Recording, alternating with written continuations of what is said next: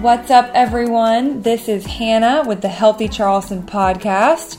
I am a physical therapist here in Charleston, and I am the new host of this podcast. This podcast is meant to give you the correct health and fitness information, along with spreading awareness of all of the different health and fitness professionals here in Charleston.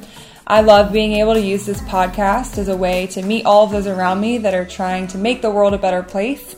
And my mission as a PT is to educate people and to empower them to take ownership and control of their health. This is season 3 of the podcast. You can find us on Instagram at Healthy Charleston. Otherwise, thank you so much for listening. Enjoy the show.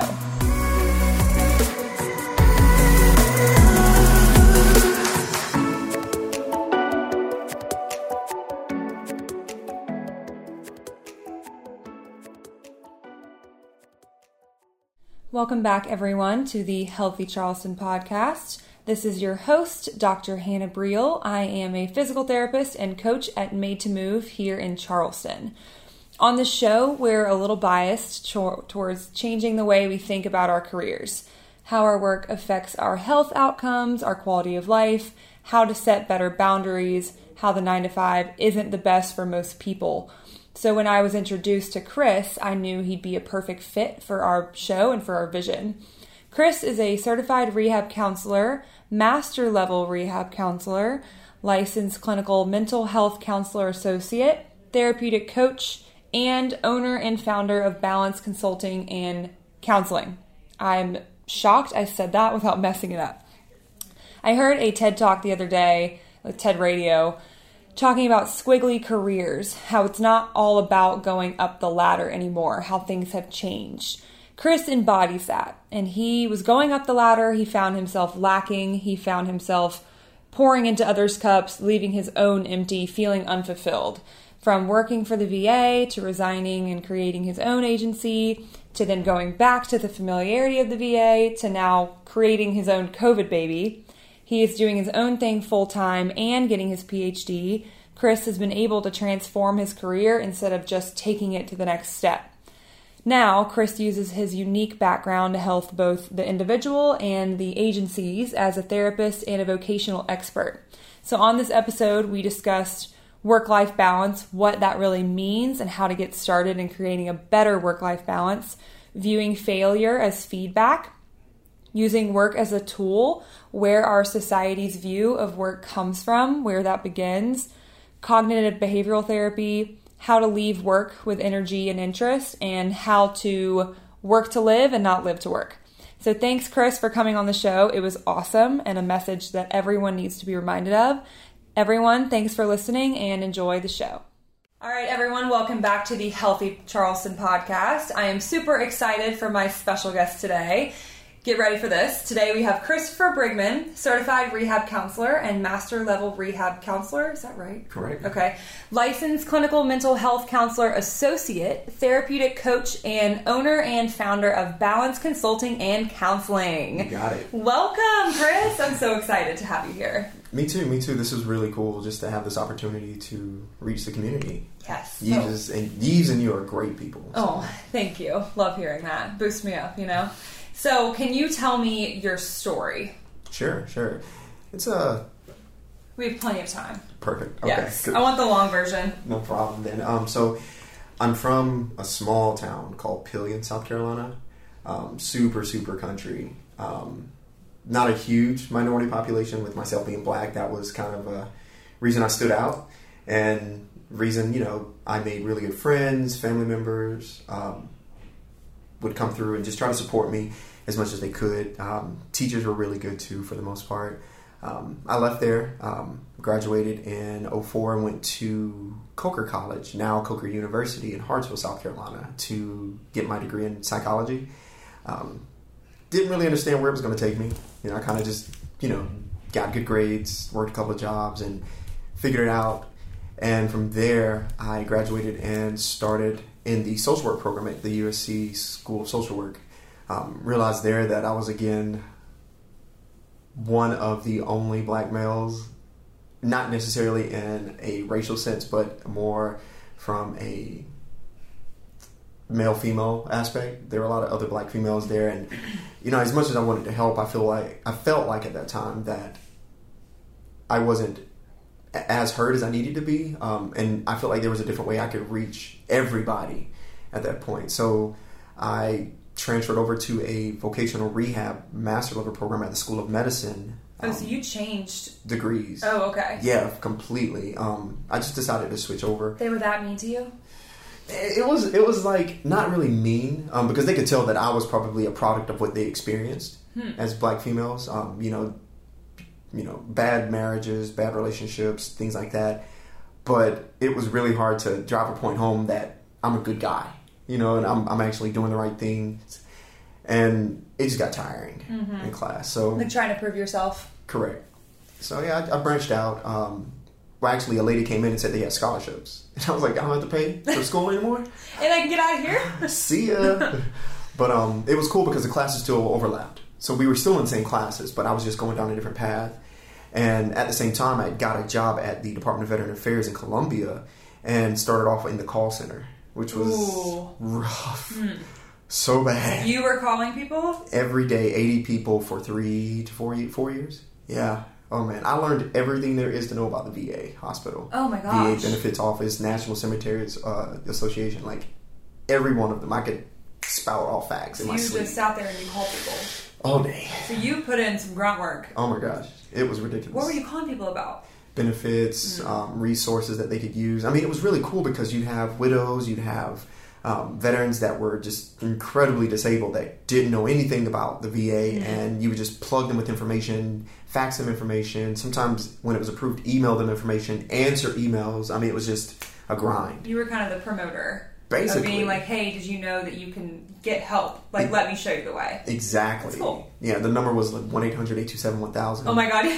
The way that you just could say it. Dude, yeah. I have so many more. Oh man, I bet you've said it like a million times at this point. Yeah. Definitely. But the coolest part is just working with those people and meeting, them over the phone gave me a chance to kind of like test my abilities, the things I was learning in counseling. The motivational interviewing, the looking for cues or gems, the silence that you give between therapy to allow people to digest the information and then develop you a better response, that's not as emotional but still tells you what they need. So that was a lot of good practice. And that was at the same time I was in the program, so I was learning as I was going through it. And when I graduated, actually right before I graduated, the VA decided to promote me a couple of times, and I got a position as a minority, elderly, homeless, and incarcerated veterans coordinator. So I would go to all the cities in South Carolina, and I'm going to the homeless shelters and the alleys and stuff, and I would just go looking for vets, that were disabled and didn't know about benefits, or they were scared because it was the government. And I would, say, hey, that this is the benefit you can get. Help them fill out the claim, walk them through the entire process, make sure they knew where to go and who to contact, then let the VA know about them. And I did that for about a year and a half until there was a position that opened up overseas as a overseas military service coordinator in Italy. Ooh. And I was like, oh my God, I want that job. Yeah. I want that job. So, I put my name in the hat. There was a lot of inner office competition. Politics. Oh, yeah. Yes, politics. A lot of people wanted it. I can see why. Italy. What part of Italy? It was in Aviano. And is that where the base... Yeah, the Aviano Air Force Base. It's at the base of the Italian Alps. Oh my gosh. That was amazing. Yeah. But being on that base and handling that area and that jurisdiction, I had to cover Portugal, Spain, and Italy. Oh, you poor thing. I know, right? So you got the job. Yes, I got the job.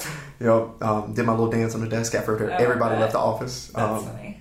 But yeah, I get over there and the veterans are no different. They need the same help. Sometimes it was worse because they were coming straight out of the field, for R&R at the base. So they would have these stories that I would hear. I mean, fresh, nothing lost in memory.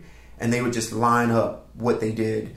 And I would, kind of do a little bit of counseling there, but I would hold briefings to let them know, this is how the benefits work. I did the TAPS briefings.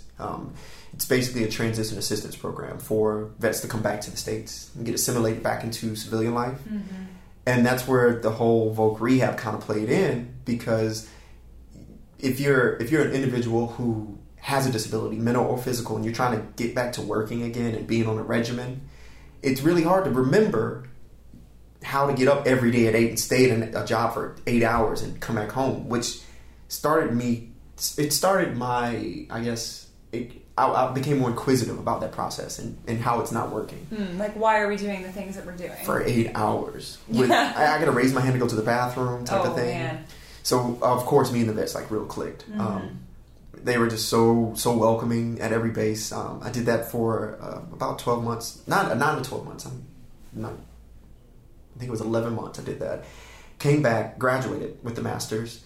Oh, that was a part of your schooling. No, I actually had to take a break. Oh, wow. Sorry, I skipped that part. Oh, you've jumped around. I know, my brain is trying to like track everything right now. But yeah, so I did that. Came back, graduated, got another promotion. But because the program is rehabilitation, mental and physical, it also encompasses the therapeutic aspect and the adaptation or accommodation aspect. So with the therapeutic aspect, I could sit for my licensed counseling position. And I went ahead and did that, or my licensed counseling license or whatever. I just repeated myself. Yeah. But once I did that, more opportunities opened up in the VA. And it's a huge organization. It's one of the biggest. I think it's second to the DOD. So there's every type of job VA, you can imagine. Yeah, it's like a city. It's like its own little world. Definitely. And it's everywhere. Every state, almost every country. So I was able to apply for a counseling position. So I moved to Myrtle Beach, which was interesting and fun at the same time. Yeah, what part of Myrtle? The dirty Myrtle. No. Nice. It was Market Commons, the old Air Force base. Yeah, so I lived there for a while. Really nice place. I was there at the VA operating in a clinic, but it was an offshoot. So it's called the vet centers. It's a place where veterans can go and it doesn't really feel like a doctor's office. Right, yeah. Right. But I was a readjustment counseling therapist, and I would see caseload was pretty large. It was like 120 vets, but they were spread out. Okay, I was like, a week? So you had groups too. Okay. So, they were kind of stacked in there. But again, that was kind of like the next evolution to like sitting with a vet and having them tell me everything. And a vet's going to tell you everything about civilian life and military life. So it was like double whammy. I was learning all these things and I was really plugged in, but it was just exhausting because it was so new to me. I stayed there for I think 2.5, 3 years and decided to take a position in Asheville, North Carolina. Oh, nice. Which was beautiful. Lovely. Yeah. Oh Love gosh. Asheville. Oh, it was amazing. Around that time I met my wife. We started getting serious. We moved up to Asheville. I brought her back down here, proposed. In Charleston? Yeah. Oh. At a coffee shop. I can't remember. Oh. I don't think it's open anymore. Leaf. Where was that? It was downtown. I can't remember the street it was on. When was that? 17. It was New Year's Eve. Oh, that's so cute. How was it already closed? Oh, it shut down quick, man. We came back to go to it again and it was not there. Oh, is there something else in its place? I don't even think it's I'll have to look it up. Yeah, I might have to rent that out and put my office in there. Oh my god. Yeah. So sweet. serendipitous. Yeah. But yeah, we got engaged, moved back up or went back up. I'm working for the VA up there as a vocational rehab counselor, and that was a job. I'm gonna tell you. This is in Asheville? It's in Asheville. Okay. Yeah. So while in Asheville, I'm there working. Caseload is huge, easy 280, 300 clients. I'm working with veterans that have all manner of conditions or disabilities, wanting to do all types of different types of jobs, go to different schools. I had to visit all of the schools in Western North Carolina that my veterans went to.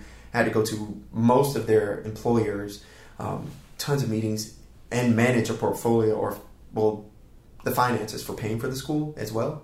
This is a lot of work. Yeah. Not only are you seeing all of these people, but you're also having to go to the schools, manage. Definitely. You're newly married, living in Asheville. Exactly. Yeah. So again, that 9-to-5 work life came into play, and I was like, this just isn't healthy. And I couldn't put my finger on it because I had been trained for so long by my mom being such a hard worker, my granddad being such a hard worker, my grandma.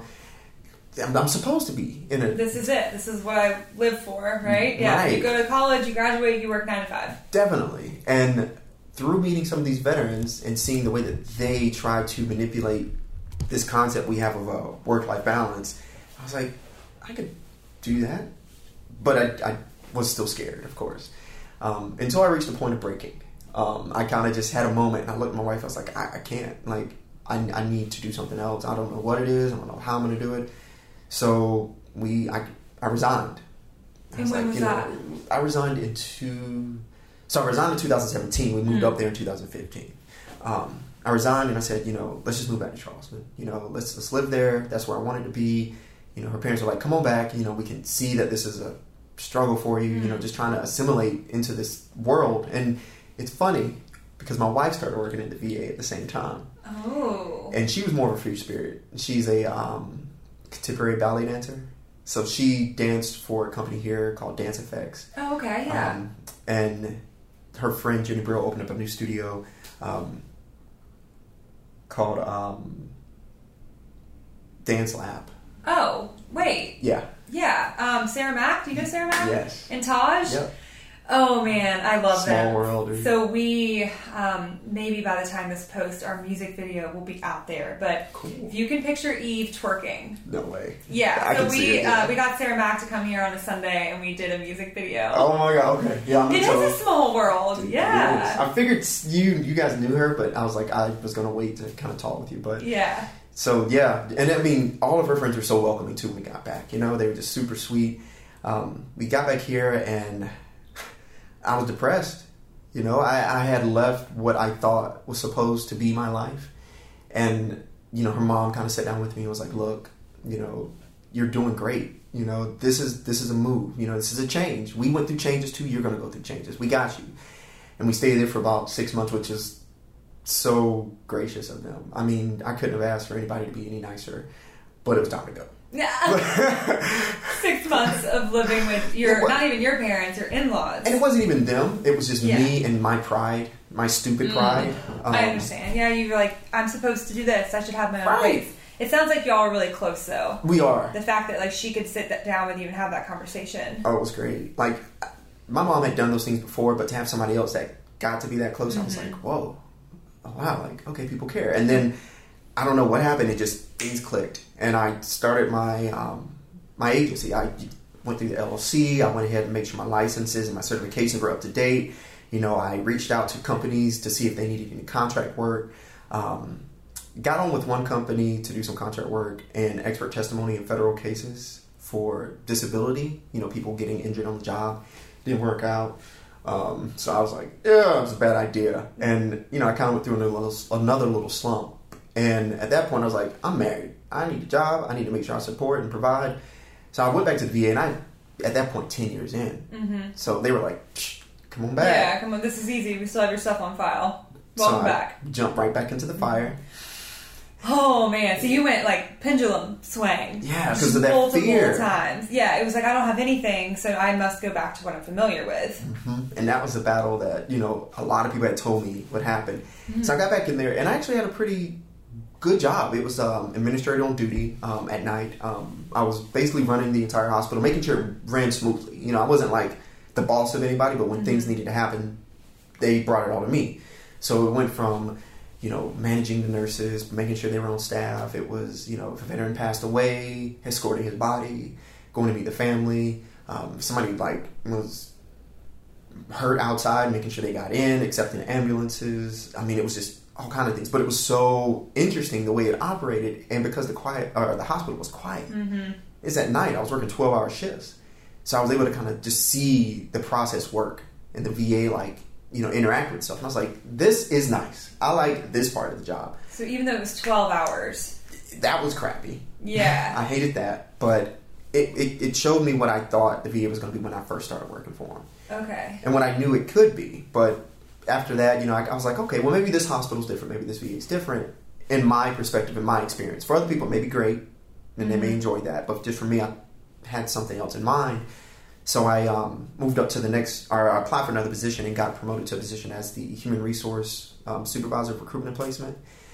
And that was super interesting. I learned a lot. That human resources is not what you think it is. What is it? It is an entity that protects the agency. more so than the employee. Not that they don't help employees, but they're there because of the agency. They just want to make sure everybody there operates efficiently.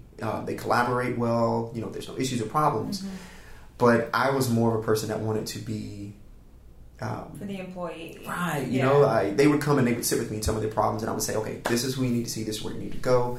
More of an advocate. When people would come in, I was managing all of the employees that came, or the new employee orientation for everybody that came to the VA. So I had a team of like 6 or 7, and it was just a little bit chaotic for me. I'm sure there's somebody out there that it would fit perfect, but for me, it wasn't the spot I needed to be as far as a new supervisor.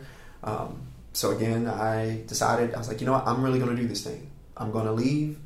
And right around that time, COVID hit. I don't know if you've heard of her, but COVID. Right. Yeah. Oh my gosh, man. It was ridiculous. COVID hit, and I didn't want to get anybody sick. I didn't want to get my wife sick. She had already left to work at MUSC, so she was enjoying her job, because she decided, like, I'm not doing this VA crap anymore. Okay, so she had left the VA. Yeah. She decided that the VA wasn't the best fit for her, and she found a wonderful job at MUSC. She's in translational research, so they talk a lot about vaccinations, viruses, epidemics. Oh, so she was in the know. So I'm getting all the information from her while I'm working at HR, and I'm like... Yeah, because you're with people all the time. Yeah, A lot of people. Definitely. And, it was time to make that move, to make that change. And I decided to leave. I resigned once again. And after that, I opened up my agency, Balance Consulting and Counseling. Yeah. It was awesome. Your COVID baby. My COVID baby. You said that. I didn't even think about it like that till you mentioned it. Such a fitting name. But so I got there, or got to opening the company or agency. And whenever I started, I began working with a company that contracted me to do the expert testimony work that I tried to do the first time. And it was an amazing experience. It still is, actually, because I'm still with them. But I basically sit in court and provide testimony to justify the opportunities in the job marketplace. Statistics, I present information to the judge about those issues and conditions. And it's super enlightening to realize how many jobs in the economy are still there and which ones are gone. I mean, the Bureau of Labor, or the Department of Occupational Titles, is a book that, so it's supposed to house every job there is, right? But it wasn't updated since like the 70s or 80s. No. So to like have to translate that for people. So you had to like rewrite the book. Well, I do it 2-3 times a week. Because the judge will just pose these hypothetical questions. Oh, you are doing this like every week. You're going into court. Well, it's virtual. Okay, virtual court, which I'm sure is so exciting. And like, what brings on these conversations? So if somebody's disabled from work, right? Okay, and they're like, what can this person do? Basically. And I look at the medical records, I look at everything, and I kind of just form a expert opinion on the information that I've gathered. I digest it for the judge. The judge is already well informed. Most of the time they have medical backgrounds too, but the statistics of the opportunities, vocational opportunities, employment opportunities that exist in the economy, that's what I tell them. So we'll talk about the different ways that they move in the workplace, and can they sit for a certain amount of time? Can they stand for a certain amount of time? Can they bend over? Can they squat? Can they reach with both hands, one hand, with fingers, dexterity? Do they have vision problems?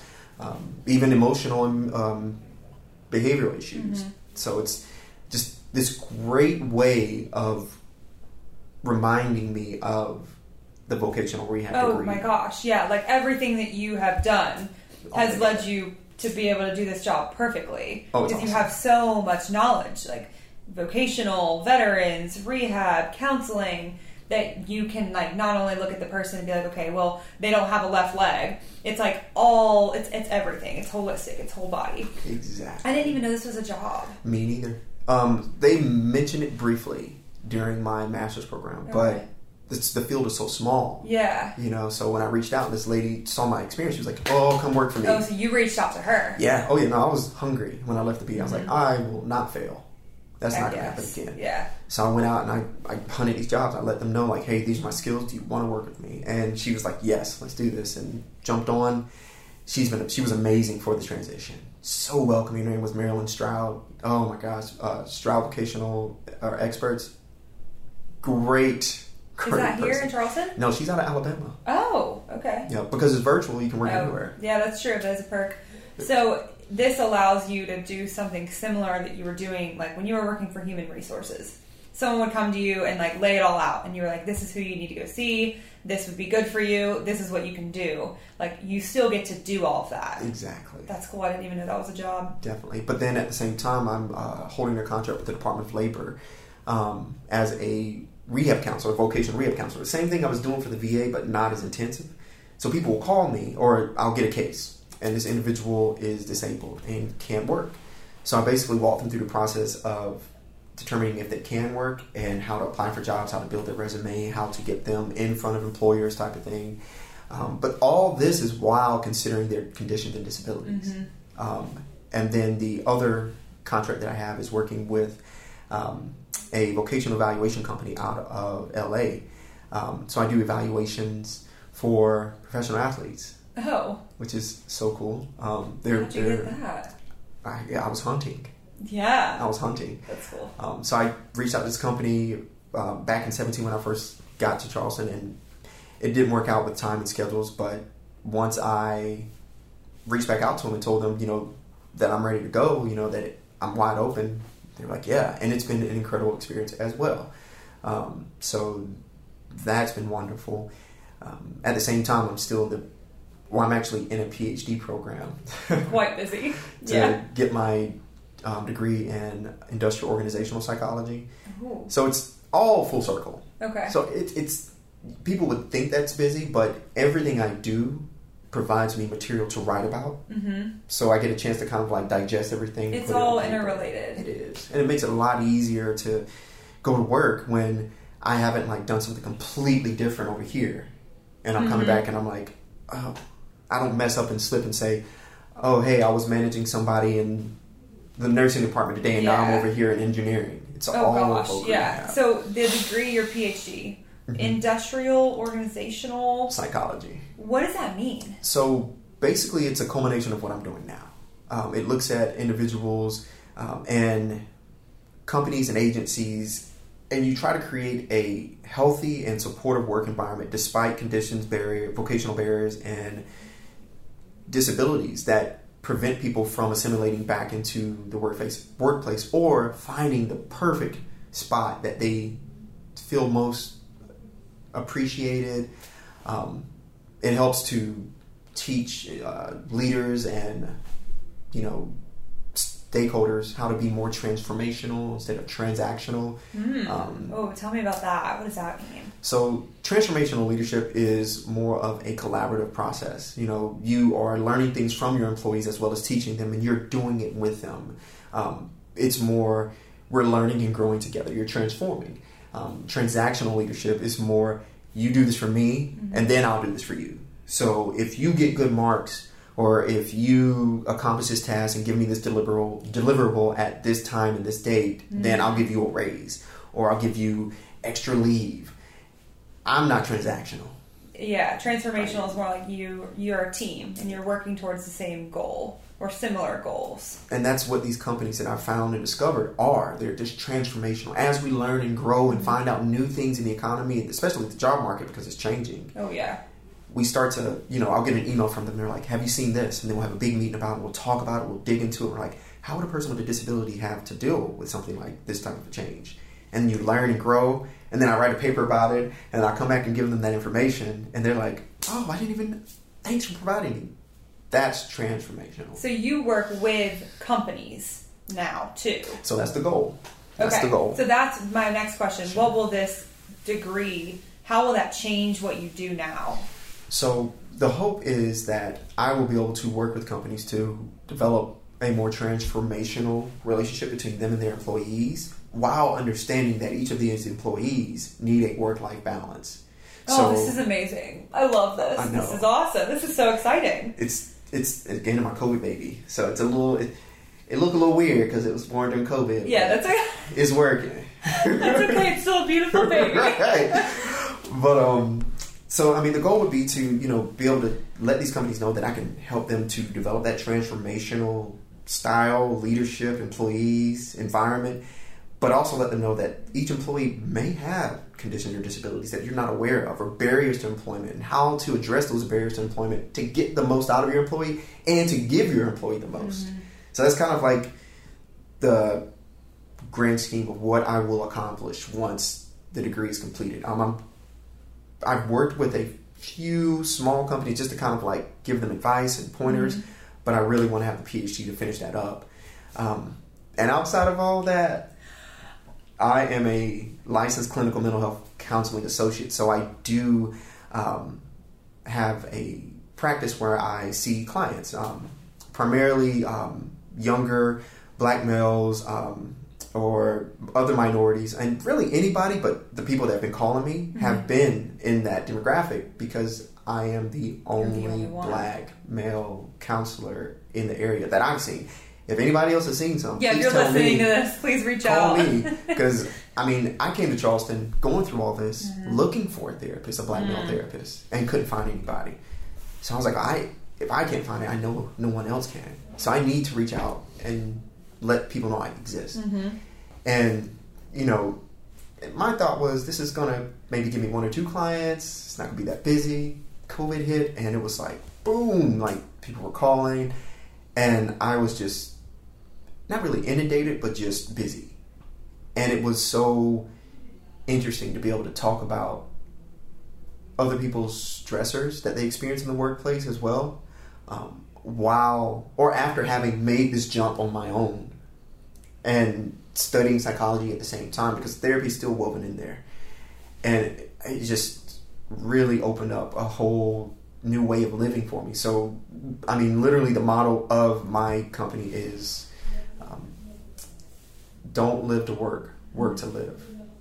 Your job should be a thing that fuels your life. You should not wake up in the morning thinking, I am this employee, I am a lawyer, I'm a doctor, I'm a nurse, I'm a counselor, I'm a therapist, I'm a trainer. No, that's a part of you. And that's kind of the same mindset when it comes to disabilities. You don't wake up in the morning and say, I have autism, I have depression, I have anxiety. And be defined by that. I am Chris, and I suffer from anxiety. I suffer from depression. It doesn't... It's a part of you. It's not you. It's not Ed. Exactly. And it's something that you can deal with, We can all mm-hmm. navigate around. We can all be very mobile as far as where our life is going to take us. We just have to be willing to trust our instincts, and sometimes take the jump. Failing is not failing. Failing are, when you fail, they're lessons. Mm-hmm. They're teaching moments.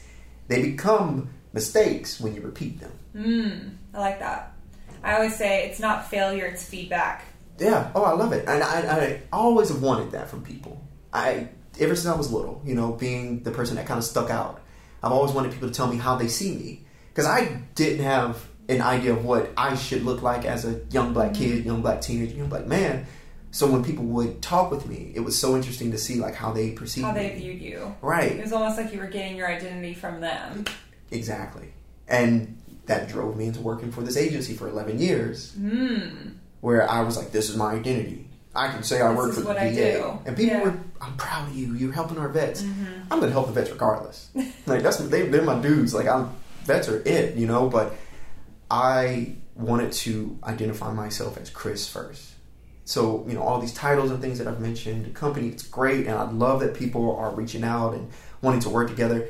But the thing I tell my clients when they call and I give them that, 15-minute free consultation, I tell them, I say, I'm just a regular person, man. We're going to sit and chat. I'm going to definitely throw some clinical jargon at you, some therapeutic techniques so that you can build your toolbox. But just know at the end of the day, this is an unbiased view at what you're going through, and I'm here to help you navigate that. We're on a train going to a destination that you want to go to, and I'm just pointing out the stops that we need to go through. Like, hey, we should stop at this one. This is a nice place. Oh, I like this one. Let's get out. Right, yeah. And we're all navigating this journey together. It's just that on different legs of that journey, we all need different things. Exactly. I like that. How long did it take for you to, one, like, figure out your identity from you rather than other people? So it was coming back to Charleston when I quit the first time. When I resigned the first time, I'll say that. That's a better way. But when I resigned the first time and I started the business up and nothing happened. I was like, I'm not doing this right. Like, people weren't flocking to you. Yeah. And, then that fear came in. And when that fear came back was when I knew that it wasn't me. But I still didn't know how to separate that from myself. Like, take away that fear of being a failure, that fear of not having a job, that fear of not being able to support my wife. I was like, that's not who I am. So I had to kind of encompass that and take that and keep that with me, so I could, anytime I came back close to being afraid or feeling like I couldn't be successful, I had to remind myself, I don't need to experience that fear. I was without it for a few months. I know I can live without this fear.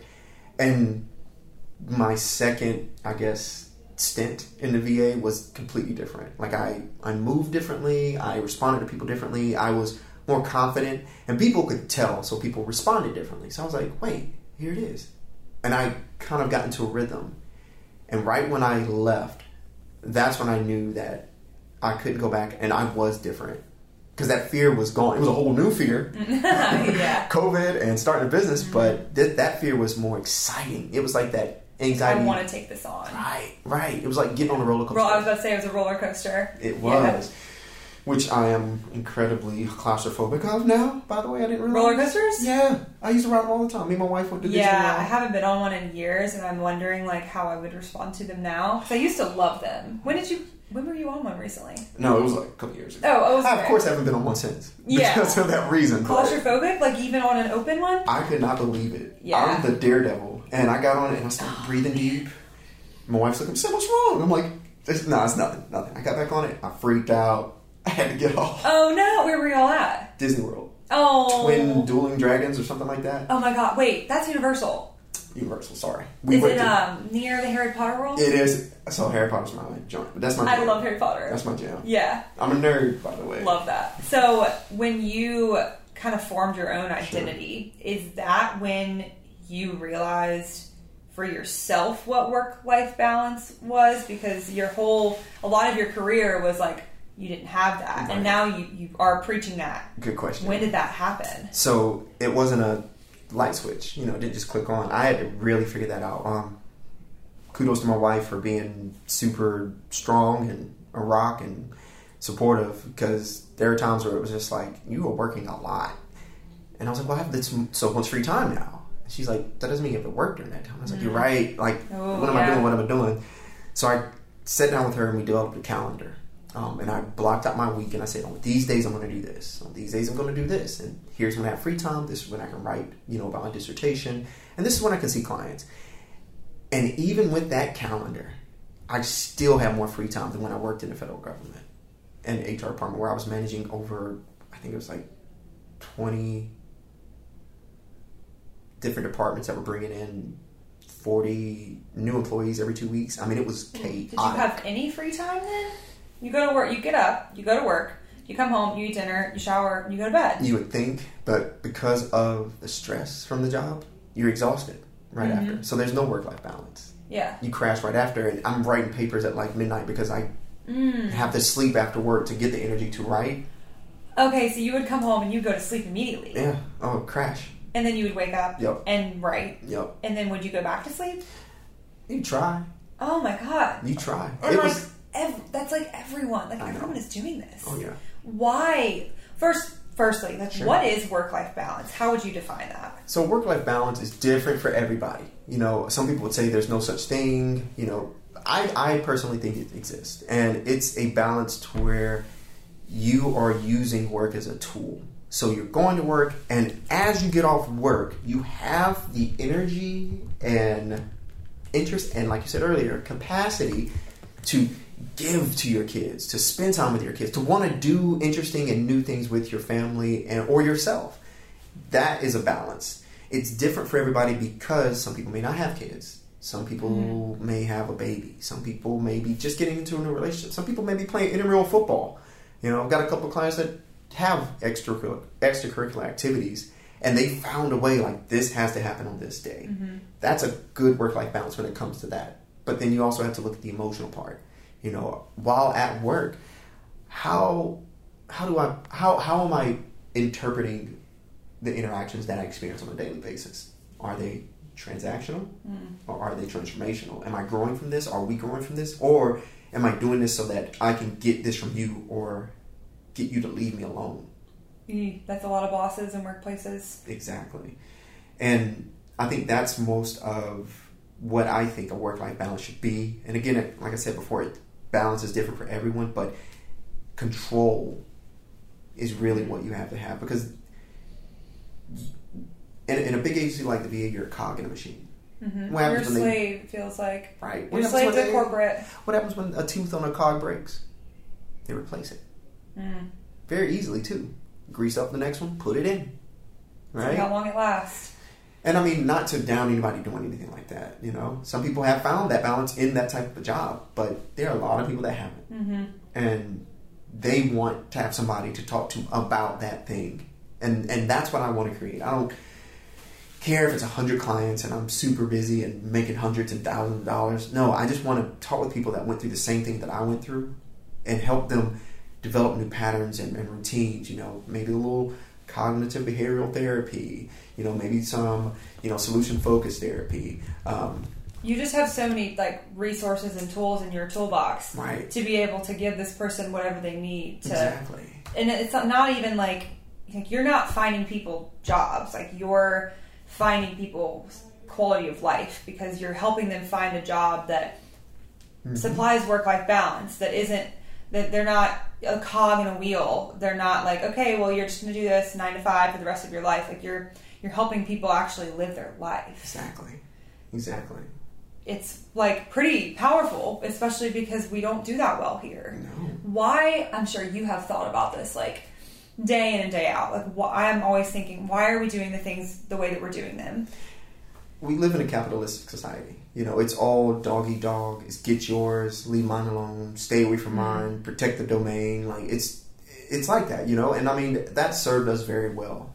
As a country, we become really sufficient. People want to come here for that ability to do that, to create your own. And that's what helped me start my business, because I was able to go out and hunt. But you can't work in an agency or in a business without other people. Mm-hmm. You need those people, right? So the transformational part of it would be, yes, I'm going to help you get your own, but I'm going to show you how I did it. And I find here, especially, that is a very tough barrier to break through.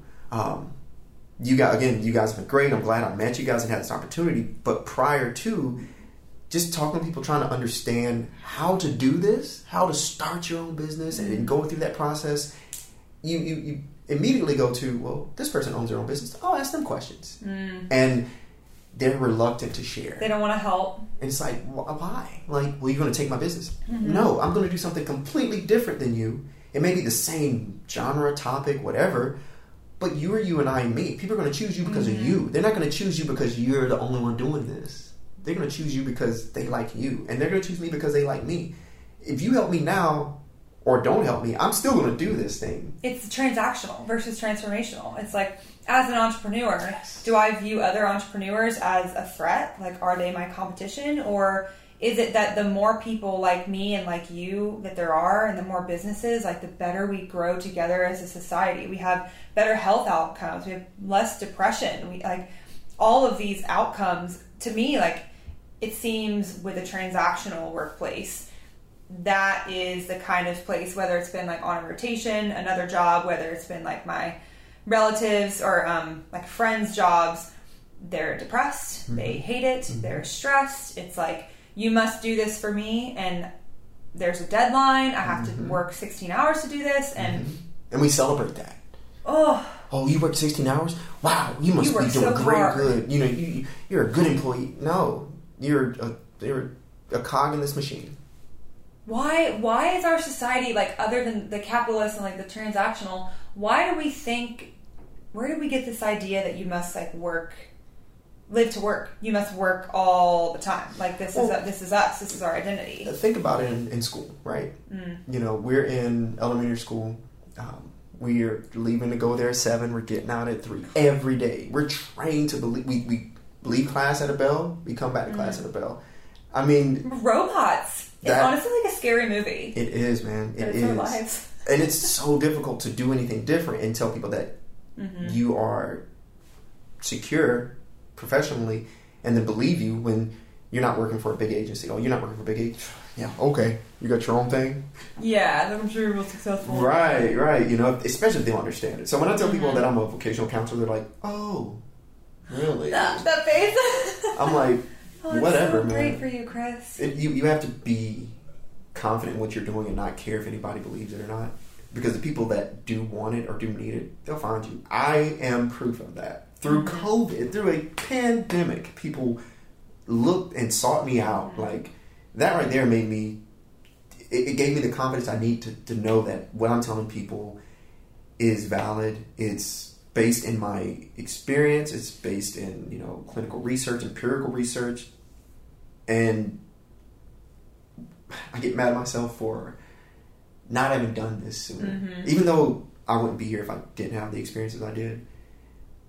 But I'm like, I can help somebody get to this place faster. Or at least more efficiently. Let's put it that way. With less, like maybe... strife. Yeah, like less adversity. Like, if the outcome is the same, but the time is different, like, the years of quality that person can have will impact them for the rest of their life. And the confusion will just... Because you'll know at this point, just like you would if you went to get you're leaving high school to go to college. You know that transition. I got a summer before college, I got to chill, and then I start college, and even in college I got breaks. That can be the mindset going into starting your own thing, your own business, or finding a better job. Like, hey, you know what? I need about a month or 2 break before I start this new job. As I accept this new position, I'm going to tell you that I'm available 2 months later, so I can give myself time to transition and get my life to where I need it to be, so I can start and be great for you. Instead of just saying, leave on Sunday and start on Monday, or leave on Friday, start on Monday. Like, that's what the VA did. I mean, and not VA in general, but I think every job. Yeah, most jobs, for sure. How soon can you start? Most jobs that aren't, like, entrepreneurial in nature. And it, like, listening to your background, meeting you, like, your personality, the way that you went through all of these different stages is, like, totally, like, you're obviously an entrepreneur. Like, you were just not satisfied. Yeah. And that it was like, you love to work because you like putting in effort, you like feeling fulfilled, you have a lot of, like, things that you can help people with, but you would always, it was like you would hit a wall. Yeah. Because it's just not sustainable. It's just too much. And you, unlike a lot of people, you were like, I will not accept this. Right. A lot of people accept it, and they're like, I feel like this every day, and that's just how it's going to be. And you were like, no, there's something better for me. Definitely. No, and I mean, just the way that it was set up, if you... Through this talk, you didn't, in explaining my career, you would think like, oh, you went through multiple jobs. Like, no, I got promoted every time. So I was doing what I was supposed to do, and I was there, and I was getting great reviews from the people that I was helping, but I found myself lacking. So I'm pouring into their cup and leaving mine empty every day. And you get to the point where you're like, I'm dry. You had a breaking point, right? Yes. What was your breaking point? The breaking point, I think, it was in Asheville. I had to, because I was an out-based vocational rehab counselor in the mountains, and the regional office was in Winston. So I had to mail documents to them every day, and just stacking up boxes and mailing them out, and just trying to get this here before this deadline. And when I knew we had, like, a better way to do it, and I'm just like, I can't keep digesting this way. It's just almost like if you eat something that upsets your stomach. It was like that. Keep doing it, and you're like, I just have to stop. Right. Yeah. I had like a stomach ache, literally and figuratively speaking, every day. And my wife noticed it, and she could tell because I wasn't sleeping. And that's when we were like, yeah, this isn't for us. And she is, she started off as an entrepreneur. Worked, contemporary dance for Dance Life and stuff. So she knew, like, you can make money, mm-hmm. And support yourself and do what you love. I'm like, I've never seen that done. I'm from the country, and then like to a certain extent, like Charleston was like a bigger city. So I mean, Columbia was big, but I didn't have like this place is connected. Y'all know each other. Everybody does, man. It's like a huge family. But when she was like, "No, you can do this," and she would introduce me to her friends that were doing it, and I was like, maybe I can. And I just kept talking to people, kept researching. I mean, I researched so much. LinkedIn and me are best friends. For real. Like researching what others do? Researching what they did, how they did it. Like I would just get on the phone and have 4 or 5 meetings with people and just ask like, how did you do it? Like, okay, what are things that you didn't, or what are things that you shouldn't have done? Or where are the pitfalls? Or, how did you hit up this many people? Like, how did you build your network? Like just really stupid questions that I'm sure multimillionaires are like, duh. But for me, I was like, I have no earthly clue or idea where to start. And these people have just been, again, I can't say enough about people like you, the contractors that I'm working with, the companies and stuff. They just were like, we see the ambition and that fire behind you. We know where to put this. Mm-hmm. It's a train. We're all on the same train. It's just like we're going to drive, and you're going to drive, and we're going to get off this stop. So you've always been interested in psychology. Like you said, you kind of grew up surrounded by it. Yes. And that was your degree. Mm-hmm. You're like, it's funny because a lot of people, I think, they're like, I'm just going to major in psychology. And then they go from there. Because it seems like there are a ton of avenues. Oh, so much. What made you initially so interested? Like, what made you choose that as a major? So, my family worked at the Department of Mental Health in Columbia, South Carolina, Bull Street. The old mental hospital. Oh. Yeah. Used to be an asylum. Wait, yes, because in my psychology class that I was required to take, we learned about that. It's like on the way to 77. Yep. Is that right? It's on the right? Yeah. Yes, okay. Yep. So it was the last, I think, mental asylum that it was in existence. I think. I could be wrong. Geez. I'll definitely do some research on that and get back to you, but I'm pretty sure because when they closed, it was just this big deal. Mm-hmm. But my mom worked there forever. My granddad worked there. My uncle worked there for a time. My aunt worked there. So, and then I had an aunt who was mentally and physically disabled. In birth, she had hydrocephalus or developed it, and they had to put in a shunt. She had pressure on her brain. It just caused so many deformities and disabilities for her. But I've known her ever since I was like a baby. So I didn't know anything was wrong, you know?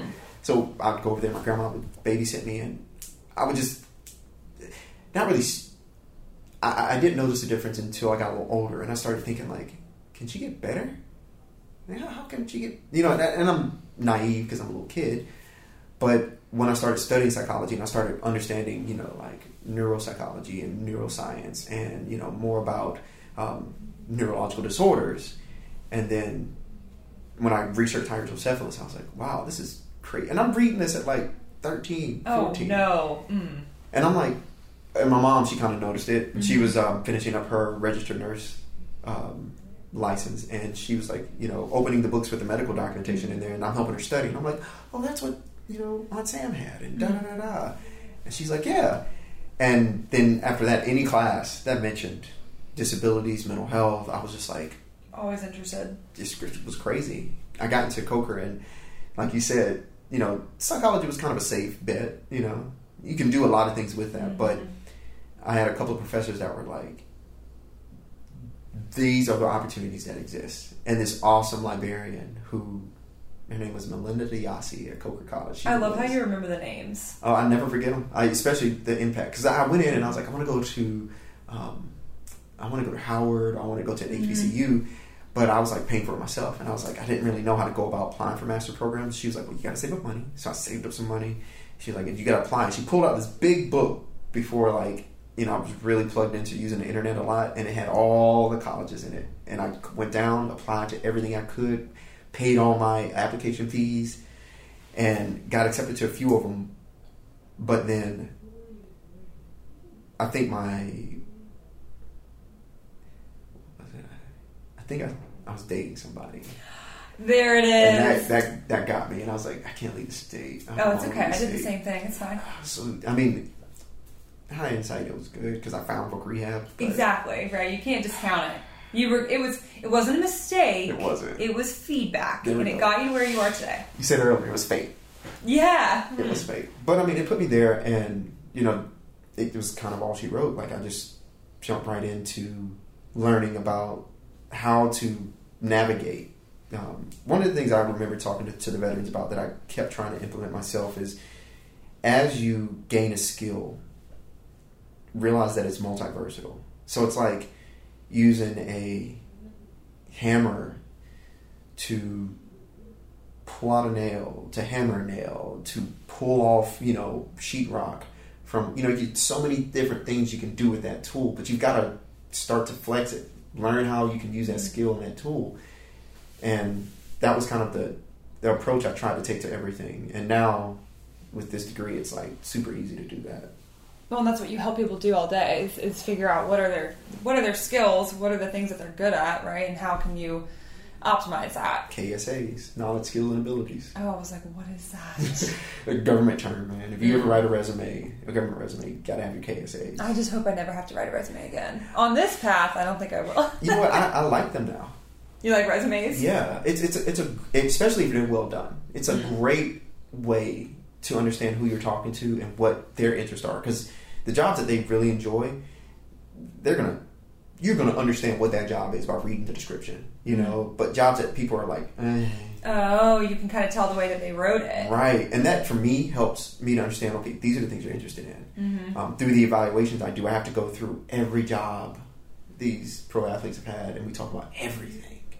And when we talk about these jobs, some of them they light up, especially when they play for these teams. They're like, oh my God, I did this. I was like, so at 8 a.m., what did you do? 9 a.m., 10 a.m., and these evaluations are like 6 to 8 hours long. This is amazing. I want 6 to 8 hours to do an eval. Oh, it's amazing. Yeah. I love it, man. You go through like every aspect. Everything about this person. Everything. And most of the time people don't have the opportunity to share that type of information with people. So you get to learn like how their occupation has debilitated them. Because they're only there because they have a disability. So when you start to really talk to them and realize like, man, football messed you up. Like for real. Like you see the hits on TV and you're like, oh, he hopped back up. Oh no. Oh my gosh. It's so traumatic. You know about that. Right? It's like this whole industry and your whole career can just like in an instant. End in a hit.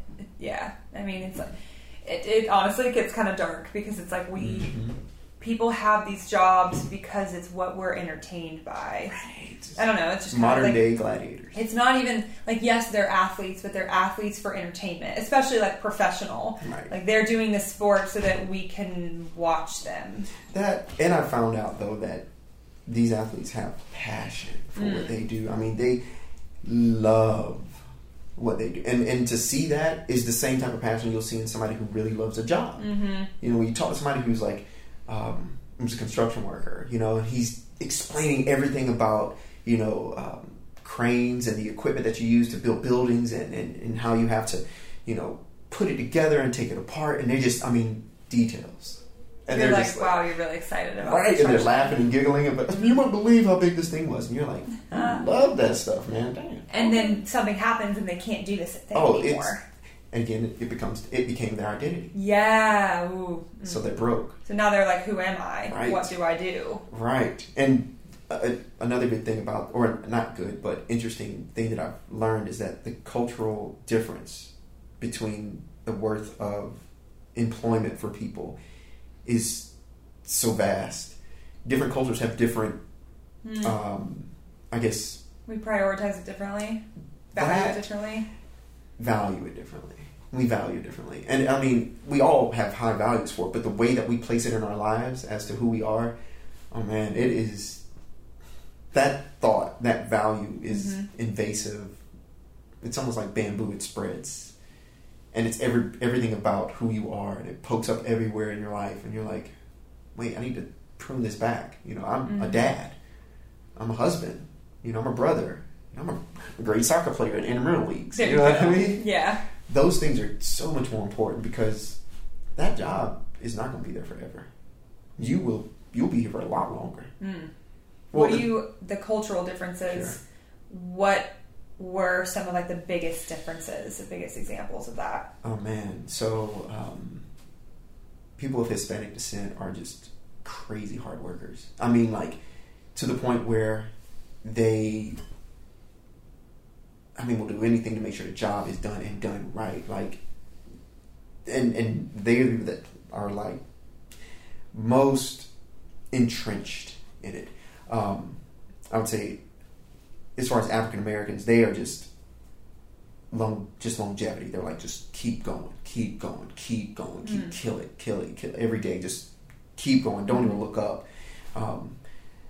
The Caucasians I spoke to are the same way, but they have more of a they have more information and knowledge about how to go.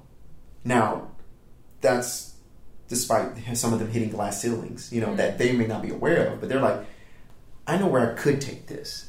And they hit barriers, and they're just confused about barriers, just like we all are.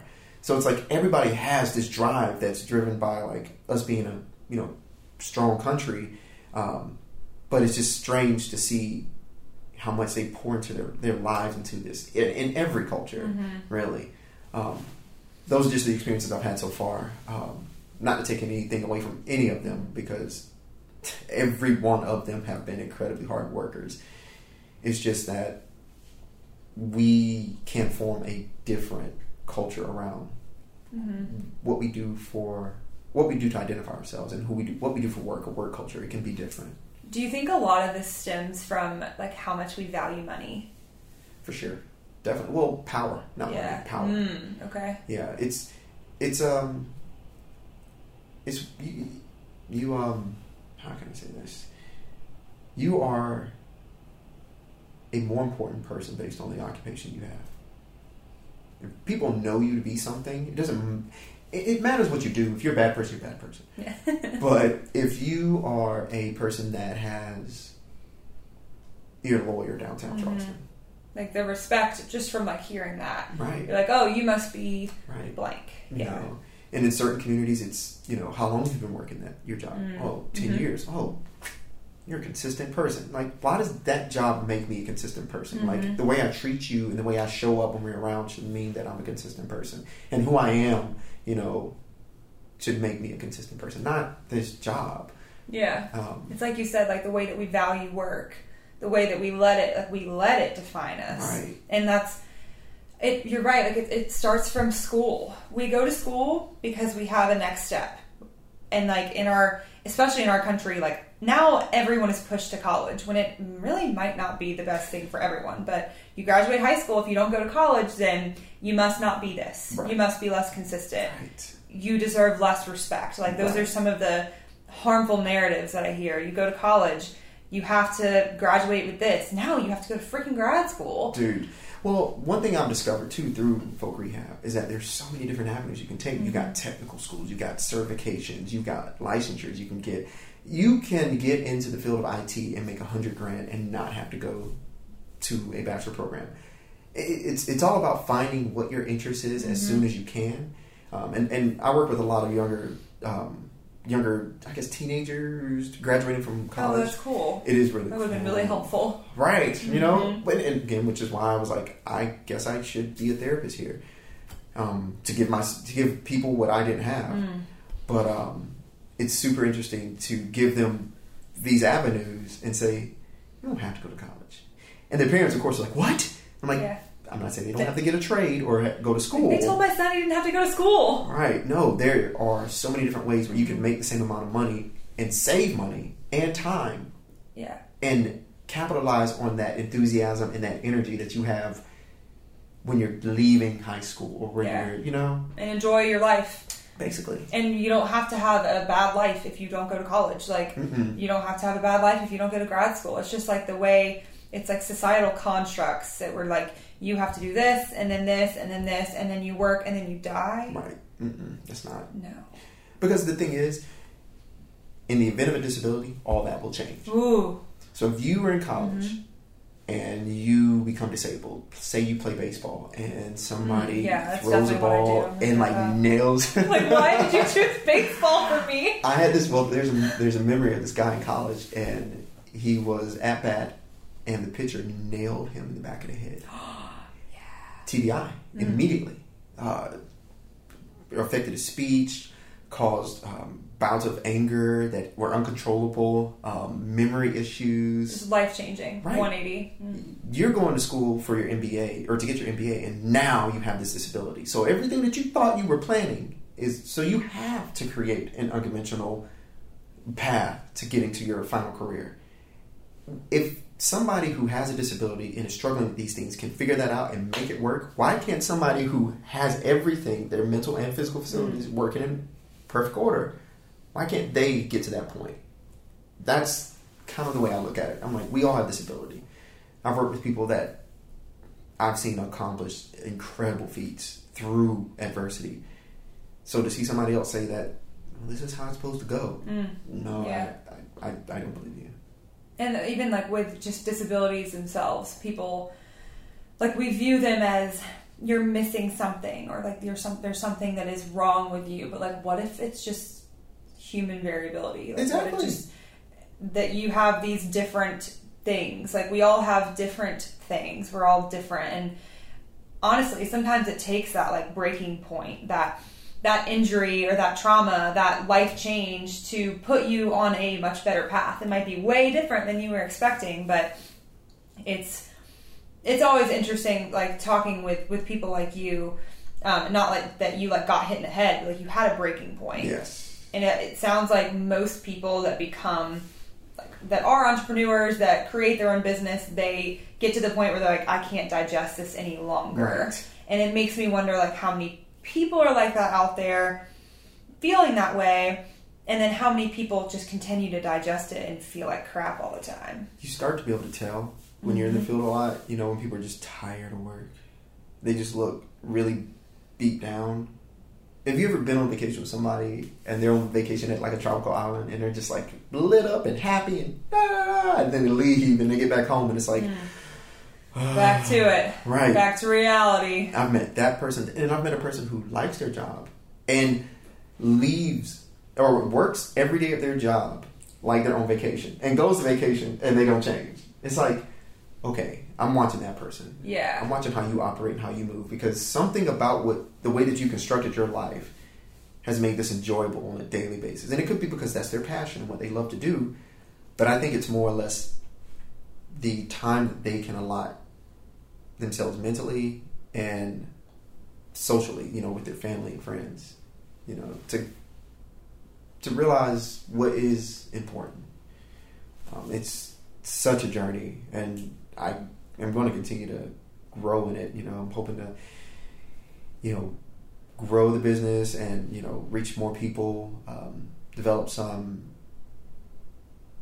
documents or, you know, platforms that people can use to, you know, utilize whenever they're in a position and they're stuck. And they're like, how can I grow there? That's to come. And I think that that's really going to, you know, give people a light at the end of the tunnel. Mm-hmm. How do we start to create a better, like, how do we start to construct a better life, a better work-life balance? I would say the first thing is start with your sleep. Yes. Number one, start with your sleep, man. Like, just sleep. And, like, get a good regimen and pattern of sleeping. Sometimes it's difficult. I'm about to have a kid. So everything's going to change again. Right. Mm-hmm. So I've got to realize that, you know, you got to hit REM, or, you know, REM sleep. I've got to hit that. So my goal is to at least hit that 3 to 4 times a day if I have to break up my sleep. You know, but I need this many hours a day, no matter when I get it. Non-negotiable. Exactly. My wife's taught me that because she is a good sleeper. She's very skilled. It does get to the point where it becomes a skill. Right. Yeah. And she'll wake up refreshed and I'm like, I hate you. How do you do that? You what? Sleep? Because my mind's racing. Yeah. If you can't tell by the way I've been talking this entire time. But it's a pro and a con, like, to have your mind racing, because I found this, like, in myself and also, like, the people that I work with, like, doing what we do and doing what you do, like, you're trying to solve the problems of our society, like the human existential, why are we doing things the way that we are doing them, and how can we change them? I always take it back, and I don't mean to discount like accountants or people that do taxes, but to me it seems like you close the computer and you go home and you think about something else. For us, for you, it sounds like you are always thinking about these things. And it's one reason is that you love it and that you're passionate about it and that it fuels you, but then it also becomes this thing that kind of can take over and it's hard to shut off because it's just this problem that's never solved. And it's you're doing these things which causes this, which now you get feedback and you have to reassess, and you're meeting these people, and it's just this cycle of like we're all trying to push each other in a different direction, and like we are pretty far from that, but it's also exciting. And so it's like, how do we turn it off, because we have to also take that time. I think what's been most helpful for myself and some of the people I work with is meeting others that are like you, because when you realize that other people think the way you think or move the way you move, you start to see them in different stages. Like the person that has it all like kind of figured out, and you're like, okay, I like your model. And then you see somebody below them that's almost there, and then somebody below them, and you're down here. So you have like steps that you can take to get better at it. Or you can adapt pieces of what they have and learn from them how to do it. That kind of solves a lot of that stress. But sleep is the most important thing for everybody. And then once you have the sleep, the calendar, I do time analysis with my clients. And I try to get them, because most of them are already incredibly busy, but I try to get them to, for a day, I would say like 2 days, 3 days would be nice. But if I get at least 2 days out of them writing down what they're doing each hour, and I, give them the ability to classify them into certain subjects, like meetings, phone calls, emails, things like that. And then I'll put it into an Excel spreadsheet. I'll categorize all of them, and then we'll say, this is how much time you're spending doing this. This is how much time you're spending doing this. Where would be the place you would be able to put some sleep or free time with your family? Like, how does that fit in? And it's enlightening to that person how much time they're spending on certain activities and things that they can cut out, things they can put in. It's super simple, but it's something to start the process of that therapeutic relationship when the coaching's involved. You mentioned cognitive behavioral therapy. Sure. Can you tell me a little bit about that, like what that even is? So basically, it's the ability to restructure the way that you perceive the world. You want to help them to understand what they're envisioning in their current life, whatever they're experiencing, the emotions that are associated with it, the issues that they're having behind it, and then you talk about it. You talk it out. You develop different ways of acknowledging the behavioral responses to those events, and then you try and restructure and change the way that they perceive those events and the way that they respond to those events. So, for instance, if there's a person at work that's just getting up under your skin, and you and that person have this really these opposing viewpoints about how to drink water from the water fountain. I don't know. It's like that person eating crackers is eating right, but you have this irrational emotional response to what they're doing, and you're just struggling with the way you feel, the way you're experiencing your emotions. Like, this is making me upset. How he's drinking from that water fountain. Why is that making you upset? What about that is causing you that much stress? And then you dig. Did that person do something to you? Is the way that they act? Did something happen to you at the water fountain? Do you not like water? What do you have against water fountains? Exactly. So all those things you explore, and then you help them to understand what that fountain really is. Like, this is just a water fountain. That is just a person. And different people experience those things differently, but you just want to try and correct or address irrational thoughts and emotions and put it in a format to whereas that person can step back and say, okay, I need to restructure the way I'm looking at this. To be aware of what how they're perceiving their situation. Perception is everything. Everything. When you work with someone that's not like with an agency, like if I call you, I'm like, hey Chris, I need help. What is that process like? Like, how often are we meeting? Do you have a typical, like, a cadence that you prefer with that? So, or for agencies or individuals? Like, for me, like an individual. Okay. So if an individual calls, I try to be as welcoming as possible on the phone, because it's already awkward calling somebody to talk about your problems or what issues. do people say? You're like, how can I help you? And they're like, well, I first start off and it's like, hey, this is Christopher Briggman speaking, balance consulting and counseling. What can I do for you? And most of the time they're like, I'm looking for a counselor. I'm thinking this is something I might want to do. Either they've done it or they've never done it before, but they're like, I'm just kind of a little, I don't know. And I'm like, let me just tell you a little bit about myself, And I kind of give them a little bit of a spiel about what I've done. And like, I am licensed. I do have certifications. I don't accept insurance. There it is, the big question, the big three.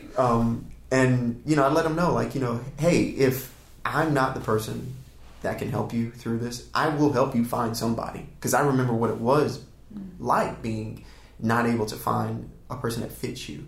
I don't mind if you don't work with me. I don't care, but I am, more than happy to say, I know a counselor that I think you would like. And most of the time that, if not, builds trust in them and who I am as a person. And if they find somebody this guy Chris will work with you really good. Like he helped me out find this person. That's all I'm trying to do is just translate information. Part of what I love about the therapeutic side of things is the psychoeducational part. So, researching various terms and techniques and sending them and almost teaching the client about like, this is what this is. Mindfulness training, meditation, this is how this applies and can help you in certain areas. And here are the statistics behind it. If you want to look, some people are like on it when it comes to that. And when they come back at me and they say, you know what, I remembered something you said 3 days ago and it worked. And I was like, really? Okay. All right. What'd you do? And they're like, I did this thing. I'm like, how'd it go? And they tell them, I'm like, yes. I'm a big cheerleader. Oh, yeah. I'm huge. My wife gets mad at me about it. I mean, I remain unbiased during the sessions, but if somebody does something that's just like, you killed it, I'm letting them know how big this is. Because I'm like, I've seen the journey from starting therapy and finishing therapy and so many clients. So when I see you make a jump at something, I'm letting you know, you did it. You have like an objective view. And because I find that people are like, we don't like to give ourselves a lot of credit. We don't like to be proud of ourselves. Definitely. And they're like, I don't know if this is an improvement. And to have someone that's like a genuine, not just like you're doing great, but like, do you see this improvement that you've made? Sure. Like, look at this objective measure and just to show them the wins and to show them how they are progressing. Because I think as humans, we're just like, I don't know if anything's getting any better, like blah, blah, blah. And then to have someone tell you that you should be proud of yourself. And it's huge. Yeah, it's hard not to go home and like celebrate those things and be like, this client did this and I'm so excited. And it's also always like, do you ever still get surprised when people like they improve, they get better, they feel better, something that you tell them works? Because I am still not even surprised. I don't know how to describe it. Proud. And it kind of like validates what you do. It's like, oh, I am helping people. Well, the clients I work with, when they do make those leaps or those changes or those turns to go in the right direction, I have a supervisor. I do my hours, my supervision hours, and that's who I bleed all this out to most of the time. But I'm like, you won't believe what happened. And as a therapist, that's what you're supposed to do. You're supposed to be able to share with somebody so they can help guide you, a more experienced therapist. By the way, every therapist has a therapist. Every coach should have a coach. Exactly. Mm-hmm. So I tell her what I experienced. I tell her what's going on. And she's like, yeah, that's great. I'm like, is that supposed to happen? She's like, yes. Yeah. The stuff I do works. Right. And the big things that happen, I've asked her for advice on and just insight on how she would approach the situation. Mm-hmm. She, reports back and she goes, she's like, she's interested. How did it go? And I'm like, word. Those are the things we really celebrate. But beginning, oh yeah, every little success. Like when a client called me back, I was like, second appointment. I was super, because I like working with people and letting them vent. Every person's like a book to me. There's just so many chapters. There's so many twists and turns. You don't know how it's going to end. You just keep reading and you keep. It's like those Harry Potter books. Oh gosh, I love so much. I know. Oh man, but yeah, no, it's such a interesting and lively occupation. Like there's a lot of things going on. You are on their journey. Definitely. You're like, all right, let's do this. We're going to do this together. Every up and down. Oh my gosh. The empathy required that is where you have to protect your time. That's what I was going to ask you next, and you knew it. Yeah. How do you do that? Protect that. I remain honest. I don't, because in therapy, the goal is not to respond too much to a certain situation, because the person doesn't want to feel judged, so you have to listen and let them get everything out. But if it's something that's bad, you acknowledge if it was good or bad. And for me, it helps doing that because I'm not holding that emotion in until I get off the phone and I'm like sitting in my head like, oh my God, what did I hear? If it's something that serious, you empathize with them, you feel with them, because when you're expressing those emotions, you're expelling them. They're not resting in you anymore. Well, you're not cold.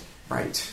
Yeah, you're not like expressionless and blank. I went to a therapist a few years ago, and he was like, "You'll be surprised, but like, I think there was one thing that I said, like he started tearing up, and he was like, I think he apologized for it at first, and then he was like, actually no, like this is something that like I have emotions too, and I like to like."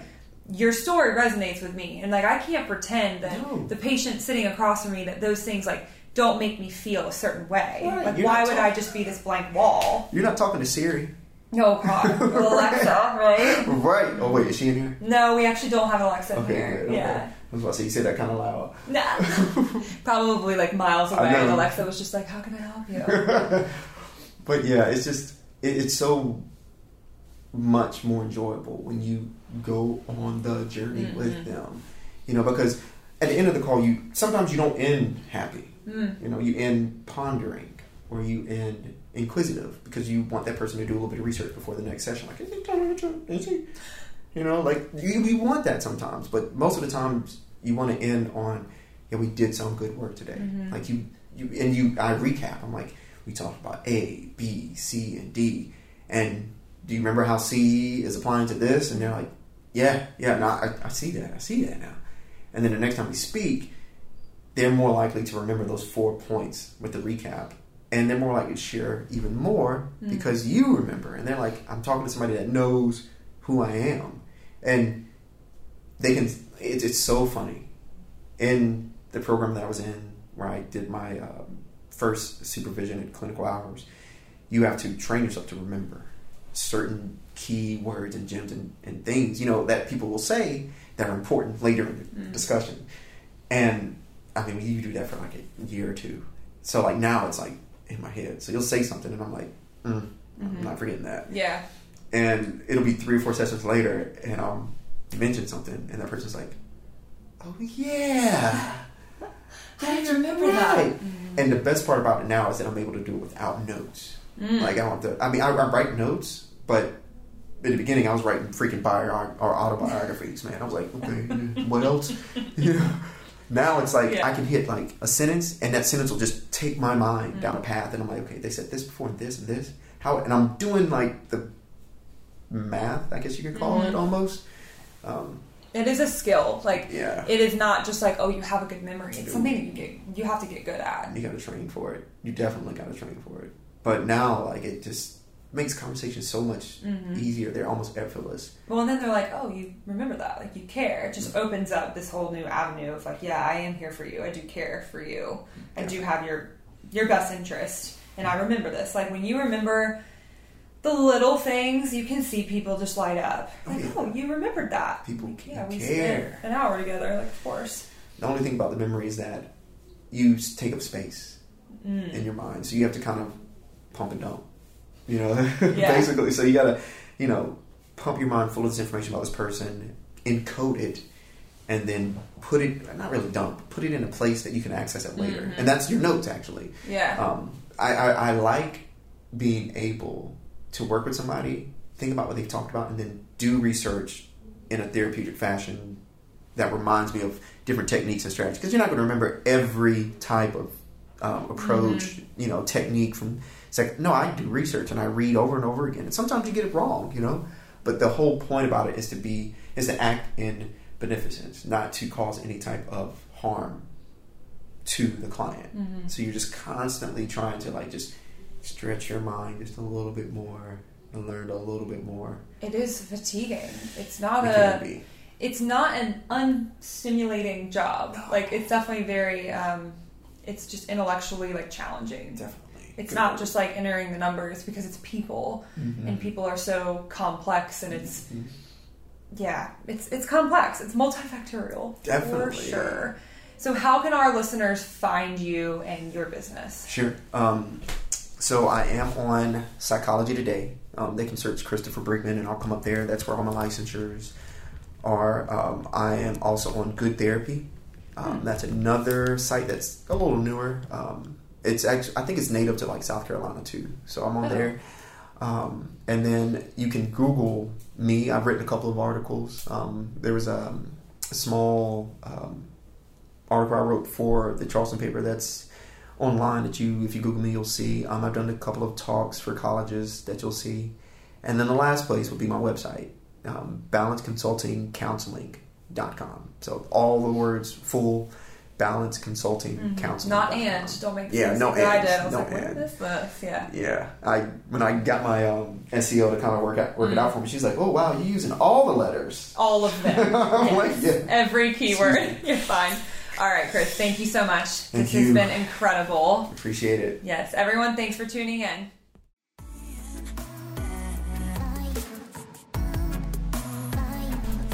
Thank you so much for joining us, everyone. We hope you enjoyed this episode. Head on over to Instagram, find us at Healthy Charleston, leave us a review on iTunes. If you ever have any topics you want us to talk about or guests you want to bring on, feel free to DM us. Otherwise, thanks again.